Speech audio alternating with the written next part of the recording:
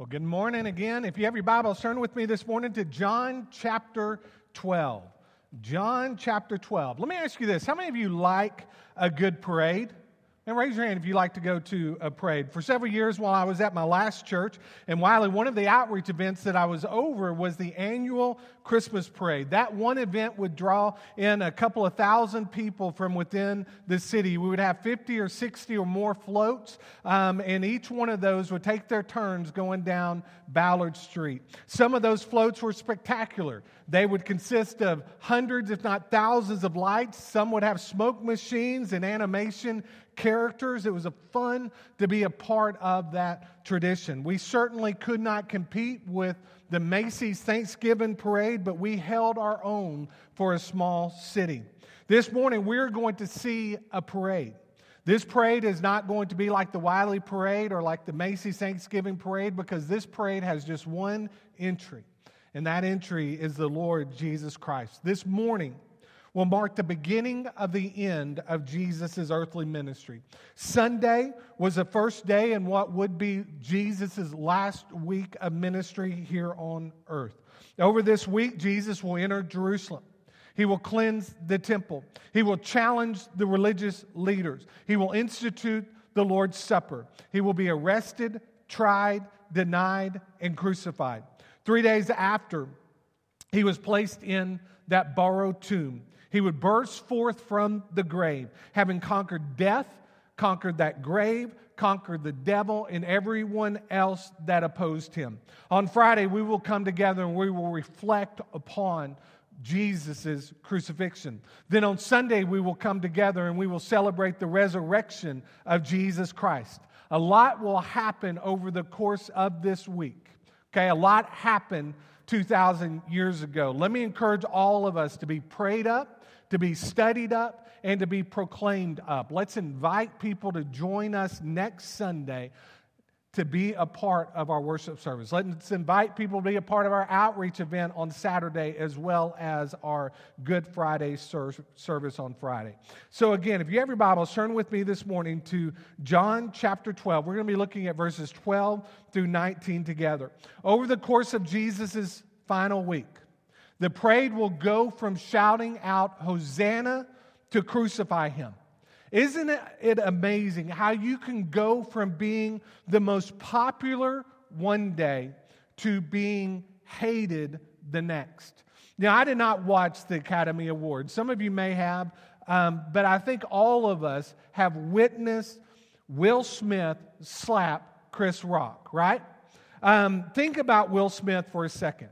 Okay, he is one of the most successful Hollywood actors probably of all times. Not only is he an actor, but he is also a musician, and he's been in Hollywood for 30 plus years. Most of what he touches turns to gold. There is no telling how many billions of dollars he has made Hollywood over the course of his career. But think about the night of that slap. Will Smith would go from slapping Chris Rock in the face. Everyone would be left speechless. A few minutes later, he'd receive an Oscar, the very first one of his career, and everyone would clap and cheer him on in that moment. But the next day, he would be shunned and shamed by some of the very people that praised him the night before. Some of the movies that he has in development have shut down production because of they're not sure of the marketing value of Will Smith anymore. Jesus will arrive into Jerusalem with cheers, but soon those cheers will turn to jeers, and people will begin to shout out, "Crucify him." Read with me from John chapter 12. The next day, the large crowds that had come to the feast heard that Jesus was coming to Jerusalem. So they took branches of palm trees and went out to meet him, crying out, "Hosanna, blessed is he who comes in the name of the Lord, even the King of Israel." And Jesus found a young donkey and sat on it, just as it is written, Fear not, daughter of Zion. Behold, your king is coming, sitting on a donkey's colt. His disciples did not understand these things at first, but when Jesus was glorified, then they remembered that the things that had been written about him and had been done to him, the crowds that had been with him when he called Lazarus out of the tomb and raised him from the dead, continued to bear witness. The reason why the crowd went to meet him was that they heard he had done this sign. So the Pharisees said to one another, you see that you are gaining nothing. Look, the world has gone after him. So by way of setup, Jesus has been in Bethlehem. He has raised Lazarus from the dead. Now it is about 6 days before Passover, and we are told that Jesus is in the home of Lazarus, and they are having a meal together, and we know what happens there. Martha would end up serving Jesus, but what did Mary do? Man, Mary... She anointed the feet of Jesus, right? She took that expensive jar of perfume and poured it out over Jesus, essentially anointing his body for the burial that would come in a matter of days. And then the next morning, Jesus gets up, and with his eyes fixed toward Jerusalem, he and the crowd begin marching toward the city. Now, the city of Jerusalem would have a population of about 40,000 people at any given time. But during Passover week, it would swell to hundreds of thousands of people. Some people estimate on the low end about 250,000. Other people say it could have had as many as 2 million people in it. So thousands of people would come to celebrate Passover. And what we're going to see this morning is we're going to see the events leading up to Jesus arriving in Jerusalem. So when Jesus enters into Jerusalem, we read of the crowd's praise first. So notice again in verses 12 and 13. The next day, the large crowd that had come to the feast heard that Jesus was coming to Jerusalem. So they took branches of palm trees and went out to meet him, crying out, Hosanna! Blessed is he who comes in the name of the Lord, even the King of Israel. Here's what we know about this crowd. There would have been, they were in the presence of royalty, weren't they? A king was approaching. And this crowd begins to cry out, Hosanna! Blessed is he who comes in the name of the Lord. And they recognize in Jesus a king, don't they? In this crowd would have been some true worshipers, men and women that had observed Jesus turn water into wine, heal the lame, enable the mute to speak, the deaf to hear, the blind to see. They would have witnessed Jesus feed the 5,000 with just a kid's school lunch. The disciples would have witnessed him walk on water. And many that day that followed Jesus into Jerusalem would have been there the day that Lazarus was raised from the dead. They were worshipers, and their lives had been forever changed. Now, some in this crowd did not see Jesus as their Savior from sin, but they saw him as their Savior from the Romans. And John 12 is a quote from Psalm 118 where we read, Save us, we pray, O Lord, we pray, give us success. Blessed is he who comes in the name of the Lord. We bless you from the house of the Lord. Do you know what Hosanna means? We saw in the video a second ago, but it means save us. Many of the people are crying out to the Lord to deliver them right then and there. They're crying out in desperation. Their concern was not for spiritual salvation. Their concern was for reprieve from the oppressive Roman government. They were looking for a king that would take on the Romans and reestablish Jerusalem and Israel as the powerhouse that it once was when King David ruled and sat on the throne. So when they cry out, Hosanna, blessed is he who comes in the name of the Lord, even the King of Israel, they are longing for a king that will give them rest from their enemies. Here's what you and I have in Jesus. We have a conquering king, don't we? He conquered death and he paid the penalty for our sin. We have a king who brings peace in our hearts and lives, even during times of war and turmoil and sickness and death. You and I can experience peace that passes all understanding. We have a king who has come to provide salvation for all who call upon the name of the Lord. In fact, we're told in Romans chapter 10, 13, whoever calls on the name of the Lord shall be saved. We have a king who has come to restore our relationship with God that was destroyed in the garden. Let me ask you a question this morning. Who is Jesus to you? Is he a good man who did good works? Or is he the King of Kings and the Lord of Lords? Next, we see the fulfillment of Scripture. So notice again in verses 14 through 16 we read, "And Jesus found a young donkey and sat on it, just as it is written, 'Fear not, daughter of Zion. Behold, your king is coming, sitting on a donkey's colt.' His disciples did not understand these things at first, but when Jesus was glorified, then they remembered that these things had been written about him and had been done to him." So as the people march with Jesus toward Jerusalem, Jesus, and when we see this through the other Gospels, but Jesus sends two of his disciples into a local village to commandeer a donkey that had never been ridden before.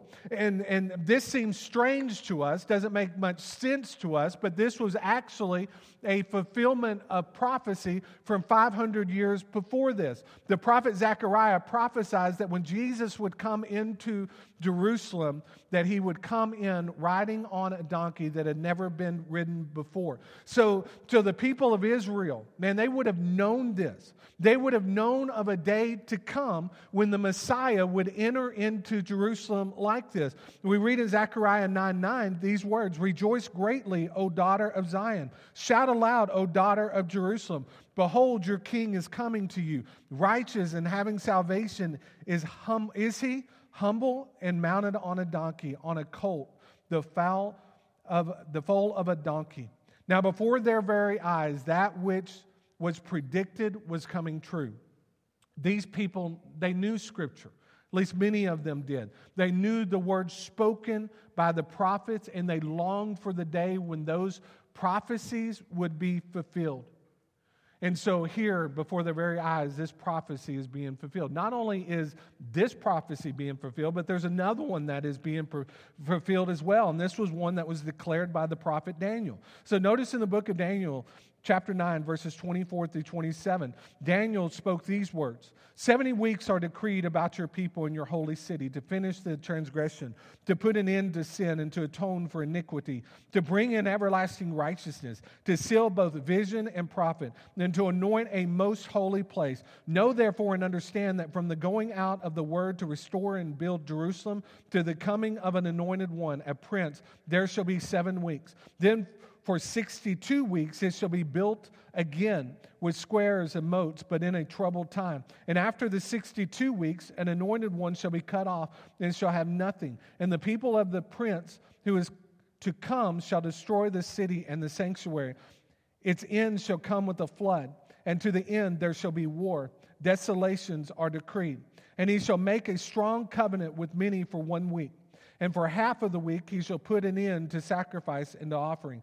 And on the wing of abominations shall come one who makes desolate, until the decreed end is poured out on the desolator. Daniel is predicting that from the day when King Cyrus gave the order for the Jews to return back to Jerusalem at the conclusion of the 70 years of captivity, that it would be exactly 483 years, and then the promised king, Jesus, would enter into Jerusalem. On the very day that Jesus mounted that donkey and began to march toward Jerusalem, what God had said would happen through his prophets happened. Folks, God is always true to his word, isn't he? What he said he will do, he will do. What he said he will do, he did do. The crowd would have been pumped up. Man, they would have been shouting and celebrating and amazed at all of this happening. We're told they took palm branches and they laid them out on the ground. Basically, what they did is they rolled out their version of a red carpet is what they did. Those palm branches were put out, and Jesus would begin to walk upon those, and then they would take their coats off. They would lay those on the ground. Man, there was a celebration that was happening on this day. What we know is that when Jesus entered into the city, this time he came in peace. But what we also know is there coming a day when Jesus is not going to return to Jerusalem riding a donkey, riding an animal of peace. He's going to come into Jerusalem riding a war horse, isn't he, as we're told in Revelation. Now, we don't know when that day will be. It could be today, it could be tomorrow, it could be 1,000 years from now. We don't know, but what we do know is that we've been commanded in Scripture to live our life as if that day is today. Always to be on our guard, always to be prepared for that day when Jesus Christ is going to return. Notice in verse 16, we read of the disciples' response to all of this that's going on. We see his disciples did not understand these things at first. Now, how did the disciples not know? How were the disciples so clueless to all of this? I mean, think about it. These disciples have been with Jesus for 3+ years, and Jesus has told them time and time and time again that they would be going to Jerusalem so that he could die on the cross for their sins. And here we find them clueless to all that is going on. What we know is that the disciples would come to understand the significance of this event after the resurrection. The latter part of verse 16 we read, "But when Jesus was glorified, then they remembered that these things had been written about him and had been done to him." Even though the disciples heard, they had not yet fully understood. That would come after the resurrection of Jesus. There are many things that we do not understand living in this sin-stained world. There are certain things that are just a mystery to us, right?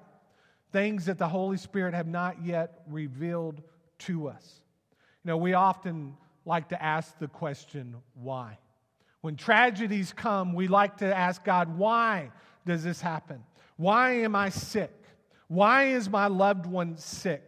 Why did my loved one have to leave me and die?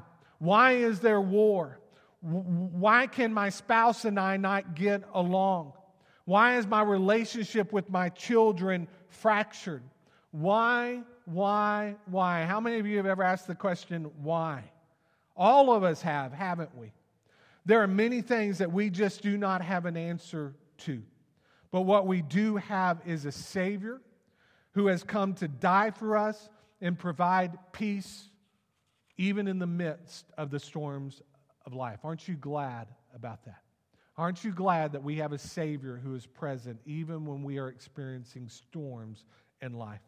Next, we read of Jesus' popularity. Notice verses 17 and 18. The crowd who had been with him when he called Lazarus out of the tomb and raised him from the dead continued to bear witness. The reason why the crowd went to meet him was that they heard that he had done this sign. What we see in this next section of Scripture is a convergence of two crowds. First, you have the crowd that has been with Jesus, and we are told of their witness here. Our first subpoint here, the people's witness.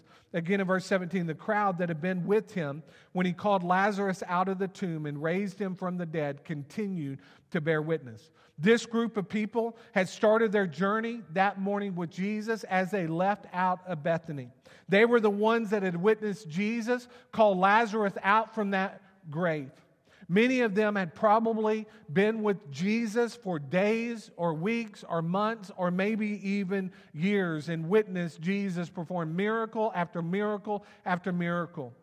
And notice this group here, okay? Do you see what this group is doing? They were out in the streets declaring to the people that the one that was coming was the very one that raised Lazarus from the dead. There was clearly an excitement in their voice. This was a time of celebration, a time of declaration, as well as a time of fulfillment. Let me ask you a question this morning. When was the last time you showed that kind of excitement about Jesus? When was the last time you were so passionate about what Jesus did in your life or within the life of another that you just could not contain yourself and you began to proclaim and declare what Jesus Christ means to you and what Jesus Christ did for you. I don't know about you, but for me, it's been far too long.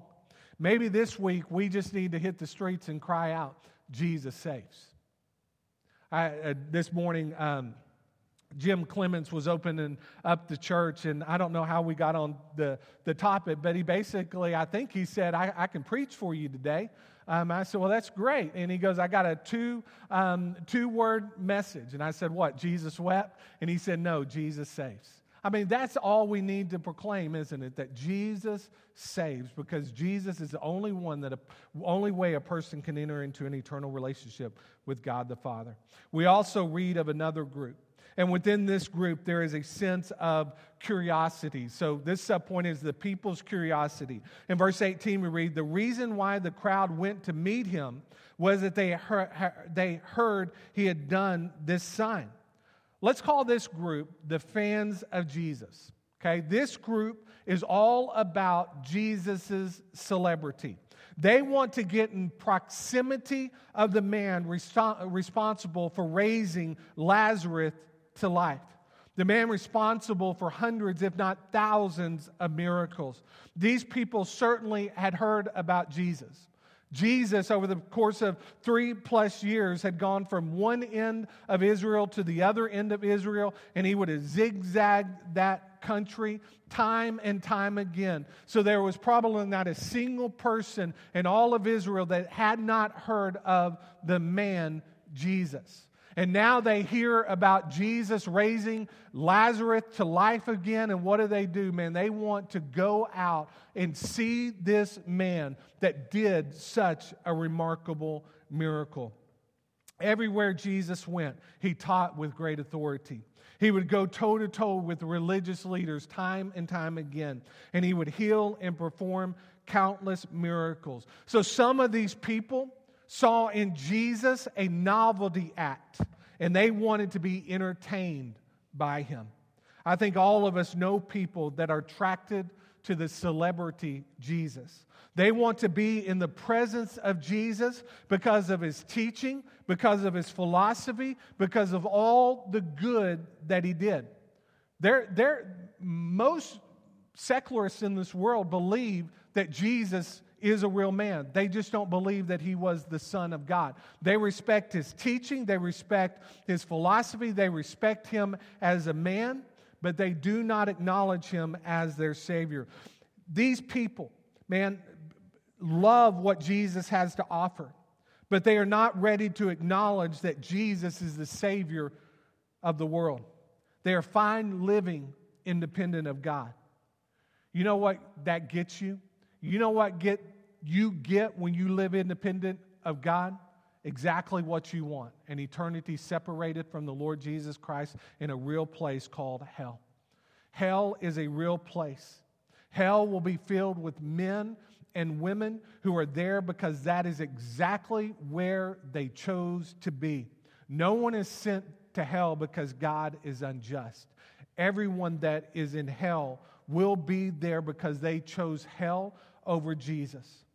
We know that in this crowd there would have been two groups of people. One group that acknowledged that Jesus was the Son of God, the King of Kings and the Lord of Lords, that he came to save all mankind from their sins. The other crowd would have been seekers who had come to check out Jesus. I pray that within our church we have both. I really do. If we do not have seekers in this room, if we do not have people in this room trying to figure out who Jesus is, then you and I are not doing our job. We are not reaching out to the lost and pointing them to Jesus as we have been commanded to do. Again, let me ask you a question this morning. Which crowd represents you? Are you a true worshiper of Jesus, or are you an individual still trying to figure out who Jesus is? Notice our final point this morning is this. The Pharisees were against Jesus. In verse 19 we read, "So the Pharisees said to one another, you see that you are gaining nothing. Look, the world has gone after him. Here's the thing about the Pharisees. Man, they're frustrated, aren't they? Man, they are turning against each other. They're bickering about Jesus. They realize that they have not been able to silence him. They have tried for 3+ years to do that very thing. They have tried to stump him. They have tried to catch him in a criminal act by breaking the Sabbath law. They have tried to get him to sin, haven't they? Time and time again, they have attempted this. And now Jesus is coming into Jerusalem. And hundreds and maybe even thousands of people have left outside of Jerusalem. And they have begun to go up to where Jesus is, to check out Jesus and to figure out if Jesus is who they say he is. And what that did is that only made the Pharisees more angry and more determined and more resolute to silence Jesus once and for all. In a matter of days, the Pharisees, these religious leaders who should have recognized in Jesus that he was indeed the King of Kings and the Lord of Lords, in a matter of days, these men will convince one of Jesus' own disciples to betray him. They will arrange for his arrest and his execution. This is a tragic story or ending to our message this morning. But everything that happened was set into motion at the beginning of human history. After Adam and Eve had sinned, and after they had been judged and sentenced, God promised them and the world that one would come who would defeat the evils once and for all. We know the one to come was Jesus. And he came and he died and he rose to life again. We're going to celebrate the resurrection of Jesus next Sunday. Let me ask you this. Do you know Jesus? Do you know my King, the Savior of the world? Or do you know my King as being a deliverer from the oppressors? He does both, without a doubt. But when Jesus came into Jerusalem that first time, he came as the Savior of the world who was marching toward his execution, where he would die on the cross and 3 days later rise again. Do you know Jesus? If not, what is keeping you from coming to faith in him? What is keeping you from repenting of your sins and turning to Jesus and surrendering your life over to him? What we know is that there were two crowds. One crowd worshiped Jesus. The other crowd, they were attracted to his celebrity.